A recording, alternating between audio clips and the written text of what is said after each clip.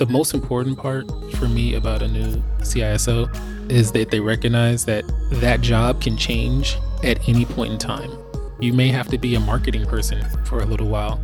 You may have to be someone that sells the quality of your product to a new venture capital firm. The list really goes on, but ultimately CISOs are asked to do whatever is necessary using your skill set, which is security.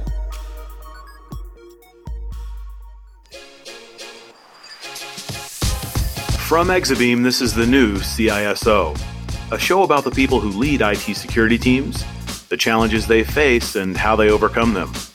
If you like what you hear, please rate, review, and subscribe to hear our new episodes first.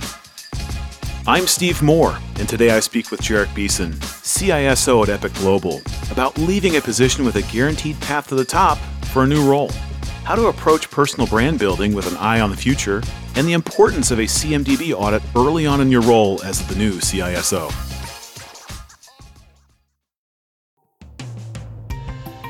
How do you know when it's the right time to leave a job, especially when you're being groomed for something more senior? Is there a formula for making these choices? How could it impact your future career? And once you've made the move, what tools can you leverage early on for the highest impact? Jerich, thank you so much for being on the show today. For the uninitiated, please, if you would, introduce yourself and tell us who do you work with? Jerich Beason, and I am the Senior Vice President and Chief Information Security Officer at Epiq, a legal services organization. Before we get into Epiq, which I think is an interesting story, I want to dig a little deeper into pre-Epiq Jerich. That kind of rhymes. One of my favorite questions is, what advice would you have given your younger self in your career earlier on? Is there any moment, pivotal moment that sticks with you where you wish you had done something or not done something or done something sooner? Yeah, I would have spent more time on relationships. For the most part, I had solid relationships. I had people's phone numbers. I had a Rolodex, if you will. But I didn't do enough to maintain and foster those relationships after I left. I've since made up for some of that on LinkedIn, but there were a number of people that I was fairly close to. And after I left those organizations and moved on to my next gig, I focused heavily on the new organization and the people there. And I didn't necessarily spend as much time on those past relationships. And now I'm seeing a lot of those people thriving. Some of those people may even be opportunities to come into my organization. And it's a little awkward reaching out to someone 7 years later, 8 years later, instead of just doing some basic check-ins every once in a while.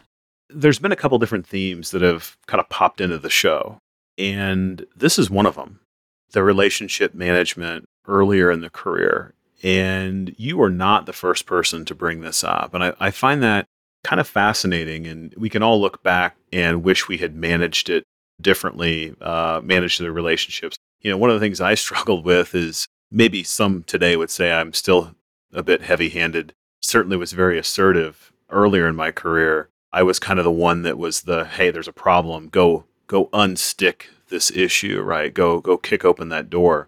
There's a price to be paid for that. You can rub a lot of people the wrong way. So that was one, and then the other is just not staying in touch. So do you have a recommendation for those that haven't done this sort of management of relationships? You mentioned LinkedIn, but I mean, how do you keep track of all these connections that you've had in your career? Like, what's been your approach? What's been successful? What didn't work? I would say everything that I did up until 3 years ago, don't do. So what I've done most recently is I've been very intentional about responding to people's job changes and reaching out to people and just giving them a little bit of an update on where I am, learning a little bit more about where they are. You know, it's a little known fact that in cybersecurity, it's more about who you know than what you know when it comes to getting a job. But now with this competitive market trying to recruit people, it's also more about who you know than what you know, because people, it's a buyer's market at this point. So anything that you can do to endear yourself or make yourself known is definitely a value add. It's hard when you move on. You know, security is often a thankless job, and you need to work on the relationships for your day job. So sometimes it's kind of hard to reach back into the past and maintain if, there's sort of whatever's presented in front of you is kind of the important thing of the day. And I completely agree, though, keeping relationships going and focusing on those key people that helped you along the way, I think is important as well. I think back to some of the great folks that have helped me in my career. There was a gentleman I just popped into my mind when I said that, Dave Sims, who is still at my former employer. Early days of me kind of starting a new position, he was pivotal in giving advice and did it without any attachment. He just wanted to see me succeed. And we've stayed in touch, but maybe not as close as we should have. So I don't know if he's listening or not. I don't know if he even listens to the podcast, but think back to the people that have helped you build out a program or build your career and reach out. And if nothing else, tell them thanks, I think is my advice. I don't know if you've got any other thoughts on that, or I'm sure you do. Any other points on that topic? Yeah, absolutely. I actually have recently reached out to some people that were instrumental early on in my career. Everyone in security was given a chance. None of us knew security when we started security. Right. And the fact that someone gave you a chance, saw something in you, you made something of it. It's definitely, it's awesome to hear when someone reaches back out to you. I've had people reach back out to me and say, thank you for being my mentor. Didn't even know I was their mentor, right? It's Right. awesome to hear that. But one of the things that I would also tell myself is don't spend so much time trying to network at the top. I have tried to focus on the CISOs and the leaders because that's where I wanted to get to. And they say, model yourself after the people or the roles and so forth. But now I have a network full of CISOs across every industry. But when I'm trying to hire a junior analyst, I have no one to pull from. And that's changed more recently. But that was a challenge that I saw myself trying to overcome as I'm trying to build a new team. Well, hold on. Break that down for me for a second, because I think we need some context in terms of timing, because today's Jerich is not yesterday's Jerich, right? And so from a managing relationships, is the advice for, somebody who was an analyst or is an analyst today, who do they need to network with? And somebody who's a CISO today, who do they need to network with? Like, help maybe define that scope of where should they be reaching out and how and to whom? Because there's a time thing here. We're in our time machine and we're jumping back and forth. So what is yesterday's Jerich? Who should he have been networking with or maintaining relationships with? Let's start there. So yesterday's Jerich, going back to when I was a consultant, I was trying to sell services. I was trying to get my foot in the door, and the people that do so and that allow you to do so are the leaders. So I wanted to network with those leaders, not thinking 3 years down the line, 4 years down the line, where I would be in my career. It's important to network with people that are where you want to be, but it's also to reach down and pull other people up at the same time. And it's important for a few reasons. Number one, I want a set of peers that I can reach out to and bounce some things off of. I'm going to need that to be my peer group. But then eventually I'm going to need to build a team. I'm going to need to recruit a team, or I'm going to need someone that's far more technical than me. As you ascend in your career, like it or not, your technical skills are going to dwindle, and you're going to be heavily dependent upon those around you that can deliver from a technical perspective. And those are usually the people that are junior to you. So it's important to really realize across industry, across any level of hierarchy, that we're all in this, and it's important to keep that in mind when thinking about who you want to communicate and contact with. And also mentor when you have an opportunity to. We all have a duty, in my opinion, to build the next generation of cyber warriors. And that's one of the small ways you can do so. So here's another question I'd like to ask. What do you think younger Jerich wasted the most time on? How would you avoid that? If you're giving advice to a mentee, you think back of what you spent your time doing and what was fruitful and what was not. What was young Jerich doing that he was wasting his time on he shouldn't have been? Chasing a lot of certifications. Ah, really? Why is that bad, Jerich? Come on now.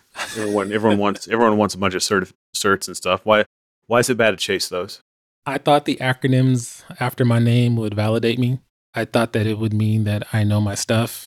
I didn't think that 3 years later, those certifications would be irrelevant. If you got an MCSC and Microsoft 2000, you were the man.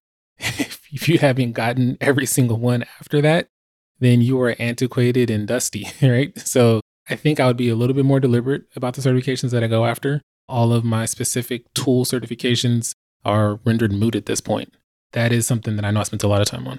So Now that you're in a spot where maybe the certification is less popular or less necessary, are there any certs today that might surprise me or the listener that you still hold valuable if you see them in the hands of maybe a junior or a mid-level hire or maybe even senior?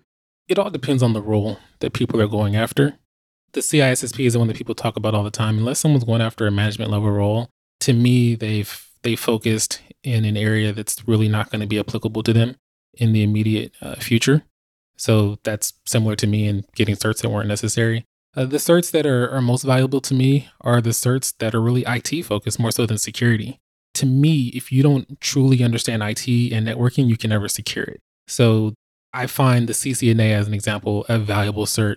Though it's a Cisco cert, it is applicable across all networking. It translates to the cloud, it translates on premise, Juniper, you name it. And that is one that I definitely have found to be of value. I personally like to focus more on just what's the skill base, what skills do they have, and one of those being automation or the desire to automate things has always been really key for me. But if they're in a more technical perspective and trying to understand how machines become compromised, I'm a big fan of the offensive security crew and the OSCP and sort of the suite of certs because it's applied. They let you VPN into a network and you have to compromise it and move laterally and sort of behave like a real adversary might, which I think it's a very difficult cert. And I don't get like $1 for mentioning them or anything. I think they're incredibly relevant and good. But yeah, I think certs are kind of less important.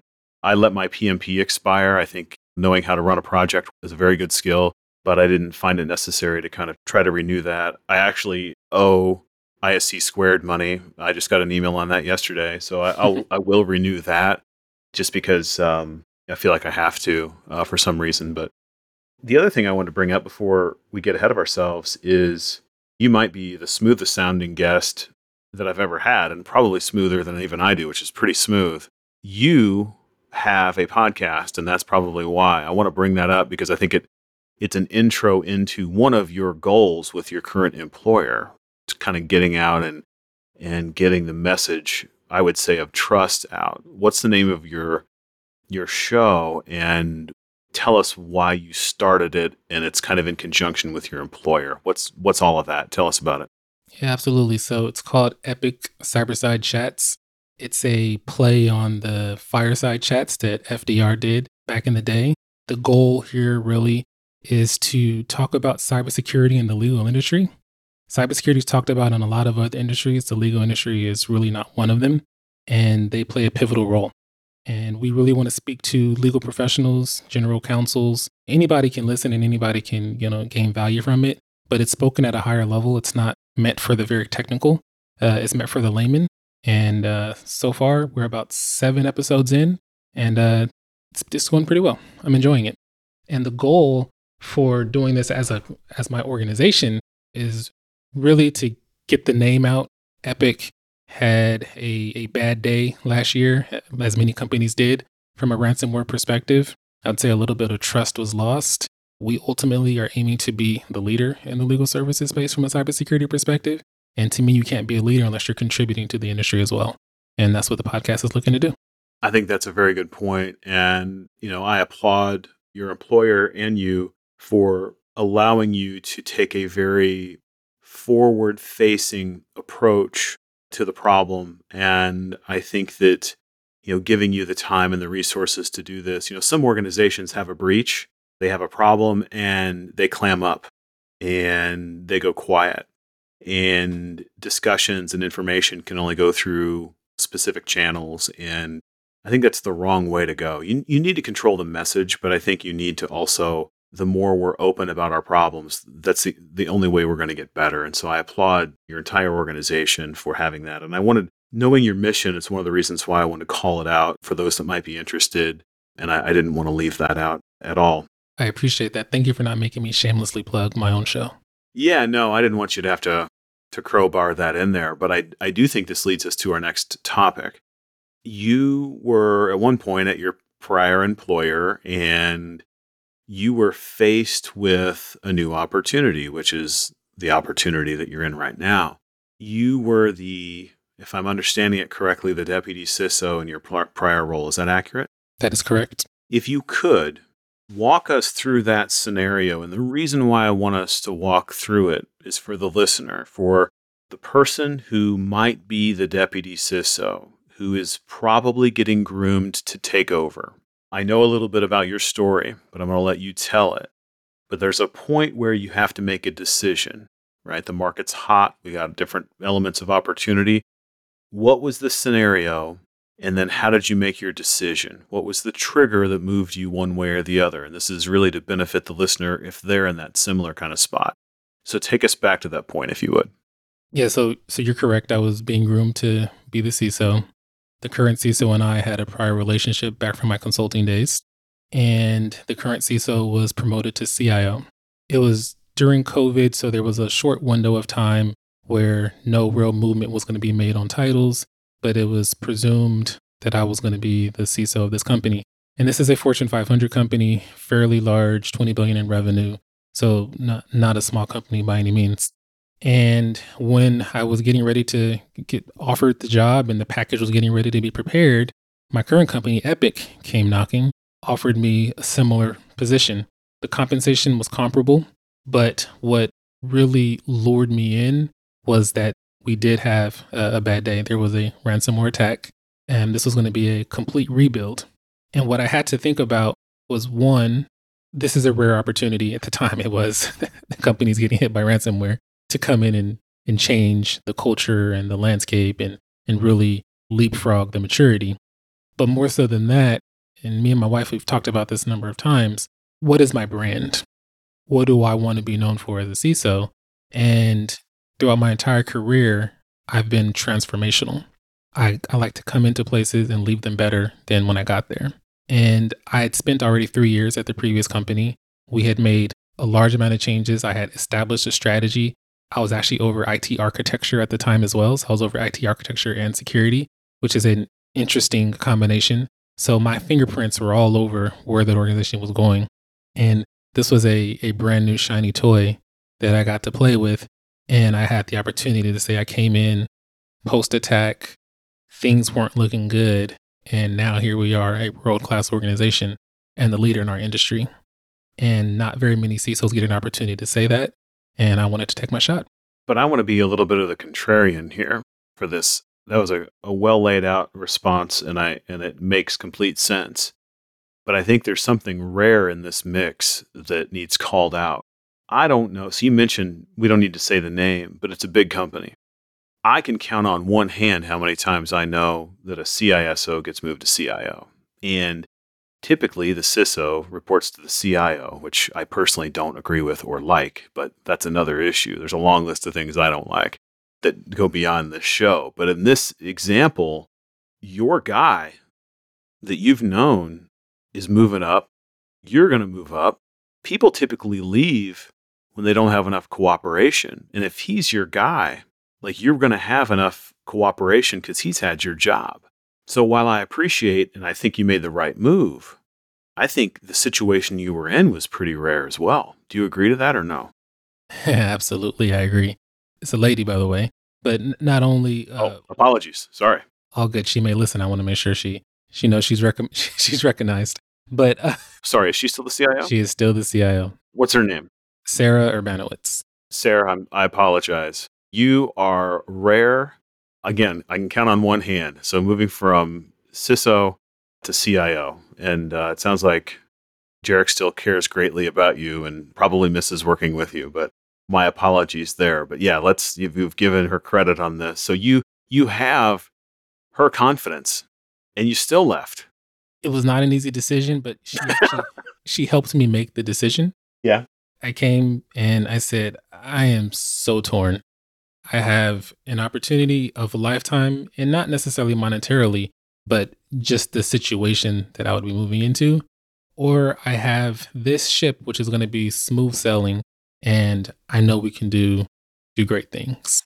And we collectively agreed, me and my wife, we collectively agreed this was the path of most resistance, but also the path of most growth. And I'd never worked for any company other than Fortune 500. In consulting, I was in the largest consulting company in security in the world. When I worked in the product space, I worked in the largest product security company. When I worked for the government, I worked for Lockheed Martin. So I've always worked for really large organizations, and I've dealt with the monolithic ways that those organizations operate. I learned how to play Right. with the politics and to navigate that. I've never worn multiple hats like I would coming to, a startup organization. So that was the one thing I had never tried as well. And when I think of my career 10 years from now, I want to say I've done all these different things and I know for sure this is the area that I fit best in. And I never tried the startup space. So when I combined all those things together, it was a decision that I decided to go with. And I'm happy I have. We've done some amazing things. And I still talk back with my previous company and they are just as happy for me as well. No, that's fantastic. I do want to talk a little bit about how really your boss and sounds like maybe even mentor, what was the discussion? How did it go with Sarah when you're saying, "Hey, I'm torn. I don't know what to do," which is kind of a crazy thing, crazy and crazy good, I guess, to ask to say, hey boss, hey boss, I'm not sure. I'm torn. I still want to work with you, but I might want to work someplace else. How did what was her sort of decision tree for you? Because I think that's an important thing to share. And sorry to get a little too personal, but these are the kinds of things that aren't shared enough. And maybe somebody doesn't have this type of opportunity, but if they get a bit of this knowledge here, it may change their direction or be comforting to them in their point of indecision. The conversation wasn't really long. It was maybe 10 to 15 minutes. One of the things, was, are you running to something or running from something? And it was clearly running to something as I laid out the opportunity as it presented itself. And she pretty much said that she would be okay if I left because part of it was there was an agreement. It wasn't a written contract. It wasn't, a covenant or anything along those lines. But it was well known. People in the organization knew. It was pretty much a surprise to everybody when I decided to make the move. So she said, "Hey, what? I'm never going to stand in the way of an opportunity. I don't want you to feel guilty for it in any way, shape, or form. And you're going to look back on this and wish you would have done it if you don't do it." She made me feel more at ease. She said, "Hey, I'm happy that you got us to this point. If you would have said this a year ago, I think I'd had a different stance. But you've gotten us through COVID and all the security things that we needed to figure out there and our IT architecturally as well. And, you've set us on a trajectory. All we have to do is continue riding this rocket ship that you already put us on." And that put me at ease. It made it easier for me. My decision wasn't 100% made, but it was pretty made at the point. And it wasn't a matter of, can we offer you more money? It wasn't, can we offer you more incentives? Because it wasn't about that. It was about opportunity of a lifetime and an opportunity to truly challenge myself in a way that I've never been challenged. You mentioned earlier something that I don't think gets covered enough, and it may seem a little bit vain, but I believe it to be important. You spoke with your wife and had the discussion, and probably with other people, of what is your brand. A close friend of mine recently left his employer and is now the deputy CISO at a very large company. And one of the things we talked about in sort of the preparation is just that. What's your brand? What logos are associated with you? What are sort of the optics? What's your CV look like around all these things, right? And that's important, especially what I'll call mid-career. What did you walk through? You've talked a little bit about that, and you wanted to go to a startup and a smaller company, and you've been with larger. You said monolithic was the word you used. What did you want with your brand with a smaller startup? And if you were to finish the sentence, the opposite of monolithic is what in terms of the startup that you went to? You're making me think hard on this one. So I wanted my brand to be someone that can pull you out the mud, someone that can take a rather dire situation and turn it around and do so fairly quickly with the right resources and support. I wanted to be able to prove that any scenario I was put in, that I would find a way to make my organization better. Success as a CISO is really difficult to define, but ultimately, if we've moved the needle to the right, I'm successful. And the further left that needle is when you get there, the farther you can move it, to the right because of those things. So that's what I wanted. I wanted people, when I look back on my career, 20 years from now, 30 years from now, to be able to say, I didn't take the easy way. I took the ways that challenged me. I took the ways that would have greater impact on the world. I guess I'm altruistic in that regards. And I guess from a monolithic perspective, there's slow and very process oriented, a lot of governance when you look at the large organizations, in theory at least. And the startups that I've seen, they're more agile, they're quicker to move, and you're going to wear more hats. And I was looking forward to that. So Epiq has a problem in January. This leads to your onboarding. A headhunter reaches out, and now you've been in the position for a little while now. You picked this position for many reasons, but one of them had to have been the kind of the tailwinds associated with the breach, right? You have in an event that happens that leads to increased interest and cooperation. How do you make best use of that? Because that will fade over time, right? There's a desire to make something better, and then, especially with security in some cases, the interest begins to fade. So how did you capitalize on that early on? And then I want to get into how are you capitalizing it and keeping the sort of inertia today. But let's start with, what'd you do when you jumped in? Well, when I first jumped in, my goal was to truly understand the organization. I understood that there was an attack, how it happened. I could figure that out from my IT guys, my security guys pretty easily, pretty quickly.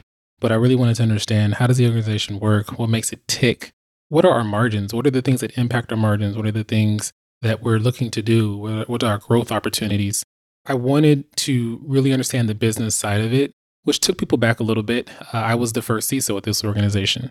I believe that the first CISO's job is also to teach the organization what a CISO is supposed to be.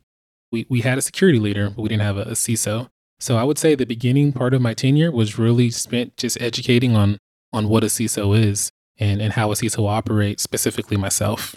In doing that, I started to build trust, and trust is core to everything that I do. I've said it before, it's a currency of sorts in many ways. And it's not easy to build, but it's a lot easier. It's a lot easier to lose. So we really spent time as a team rebuilding trust within the business, changing from, the office of no to the office of yes if. I always believe there's a path to if. It's just a matter of how you're going to get there. Do you have to add a control? Do you have to accept a risk? Do you have to hire people? Whatever it may be. And just doing things like that helped ingratiate ourselves to the organization and to the business. And it gave us the foundation we needed to execute our strategy. We developed a strategy, and ultimately that strategy, it could be the best strategy in the world. And it won't be successful if you don't have the trust of the organization and the leadership to execute it. The last time we spoke, we talked a fair amount about trust, and I'm not sure that you have yet. I mean, I have the idea, but I don't know that you've defined it. You did mention that you thought your first job was to explain what a CISO is, because they really didn't have it before. And so what does that mean to the sort of the culture and the operation of the company? But there's more to that than just explanation. So your goal for them to trust you, how do you know if they trust you yet? And what was your what are the things that you did specifically to sort of foster that? If you can name a couple of things, again, for those that are listening that are saying, gosh, I don't know if they trust me or not, or I don't know where to start, or I'm a new CISO too. Like, what'd you do? Yeah, so kind of as alluded to, my first job as a leader was to establish trust relationships with my peers, the board, our partners, and even our customers. And in business, trust is really a combination of character and competence, in finding opportunities to demonstrate both. And, if you look at a lot of leadership failures, it's oftentimes a failure of one of those two things. And so it's really just an unspoken foundation in my strategy. I would say that to demonstrate trust is to completely demonstrate that my goal is to help the organization succeed. I'm not coming in to change things. I'm not coming in to slow things down. Asking questions like, how can I help you with this? Or questions they had never heard before. That's not what a security person said. A security person said, why are you doing this? And no, you can't do this, or this is too much of a risk to do. And that it wasn't the approach that I took. It was, what are you trying to do? How can I be of value? At the end of the day, I have a C on my title. And just like anyone else with a C on my title, my ultimate goal is to grow the business, sustain existing clients, gain new clients. And I just use my skill set to do that. And as I demonstrated that and I showed that on a consistent basis, I asked questions like, can I have a conversation with our customers? Give me the top 10 customers that weren't happy with us after the attack, and let's get some time on the calendar to speak with them. That's just not what they experienced in the past. And it showed them that there was a paradigm shift and that things would be different. So you talked earlier about how to kind of make sure that that you captured the cooperation and the energy behind breach response, incident response. I think the point you just made of, talking to the top 10 angry clients, I think that's really interesting. One of the things I've had to personally do is sort of this client management side gig that happens when you have a breach or a big problem. And I think the record I had is I had our 1,000 largest customers on a call once. And I was sort of third in charge on the call, which was last in charge is really what that means. And it's interesting the kinds of questions they ask. And it's also interesting how angry they can actually be. But I think the advice that you gave of proactively asking, probably the sales or client customer management team, I think that's really wise. And anyone who's listening needs to have that in their back pocket. That's the first piece. The next piece I'd like you to describe, which is, okay, let's see if you get actually what you asked for. Let's give Jerich the top 10 pissed off customers, and let's schedule that call and watch them roll up their sleeves. How were those meetings? How did you structure that call? Was there anybody else on the call with you? How did you manage the tone of the call? Help us there. The first thing I do on the calls is I give a little bit of my background just to establish a little bit of credibility. The logos on my resume, they mean something. And after that, first thing I said was say, is there anything that you want to know that you haven't heard, that you didn't get from us? Because I want to make sure that throughout this conversation, I answer those questions at the very least. I have some slides that I've prepared and we can walk through those. But ultimately, I want to know that you leave this conversation getting the answers and hopefully having the confidence in us that we believe you should have. And then after that, I open up the kimono. I say, here is exactly how the attack happened. Here is what happened on the very first day on patient 0. Here is how they spread. Here is how we caught them. And here is what we did to completely close out the incident. But more importantly, for all those different aspects of how the attack happened, here are the countermeasures that we now have in place that we did not have.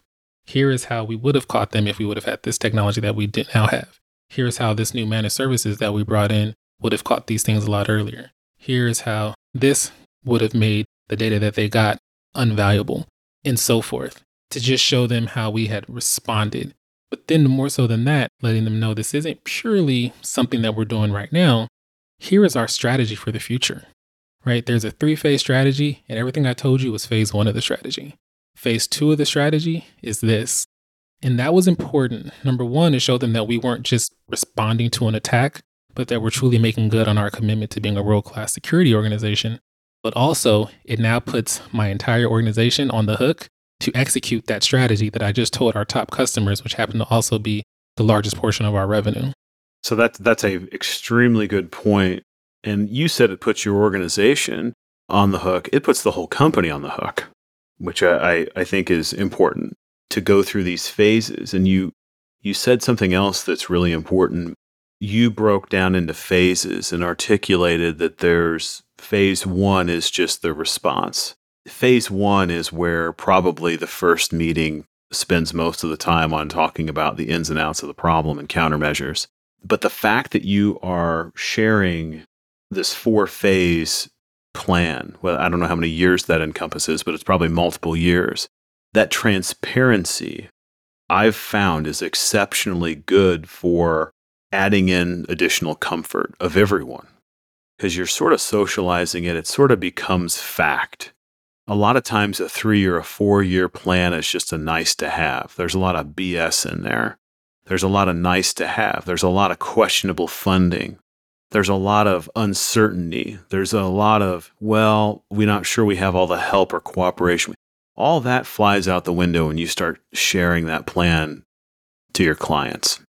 I think that's really wise. I think finding organizations that allow you to do that, for those of you that are out looking for work, that's the place you want to be. So I like to give my commentary on this. I'm proud of the fact that you're in a spot where you can deliver that kind of message. Is there anything that you would add or any type of behaviors if you were giving advice to another CISO that you would add, right? You came up with this formula, but not everyone has this formula. Maybe no one's had a breach. Maybe they haven't had a breach yet, but they're concerned about it. How much of this can they borrow and implement into their pre-breach organization? How would you recommend those do that, Jerich? Yeah, so nothing that we're doing is meant to be secretive. And honestly, it's not that special. The strategy is three-phased. The first phase is foundation. Foundation are those top 20 controls. I think it's now down to 18. And it's all the things that prevent the majority of attacks or that mitigate the majority of attacks. Phase 2 for us is now we're going to actually start playing with the more cutting edge technologies and architectures. And we can actually build on top of a foundation. If you don't have asset management, if you don't have identity management, you shouldn't spend your time looking at all these automations and all of the machine learnings and all the things that can, help move the needle a little bit to the right. You should really focus on the basics or the fundamentals first.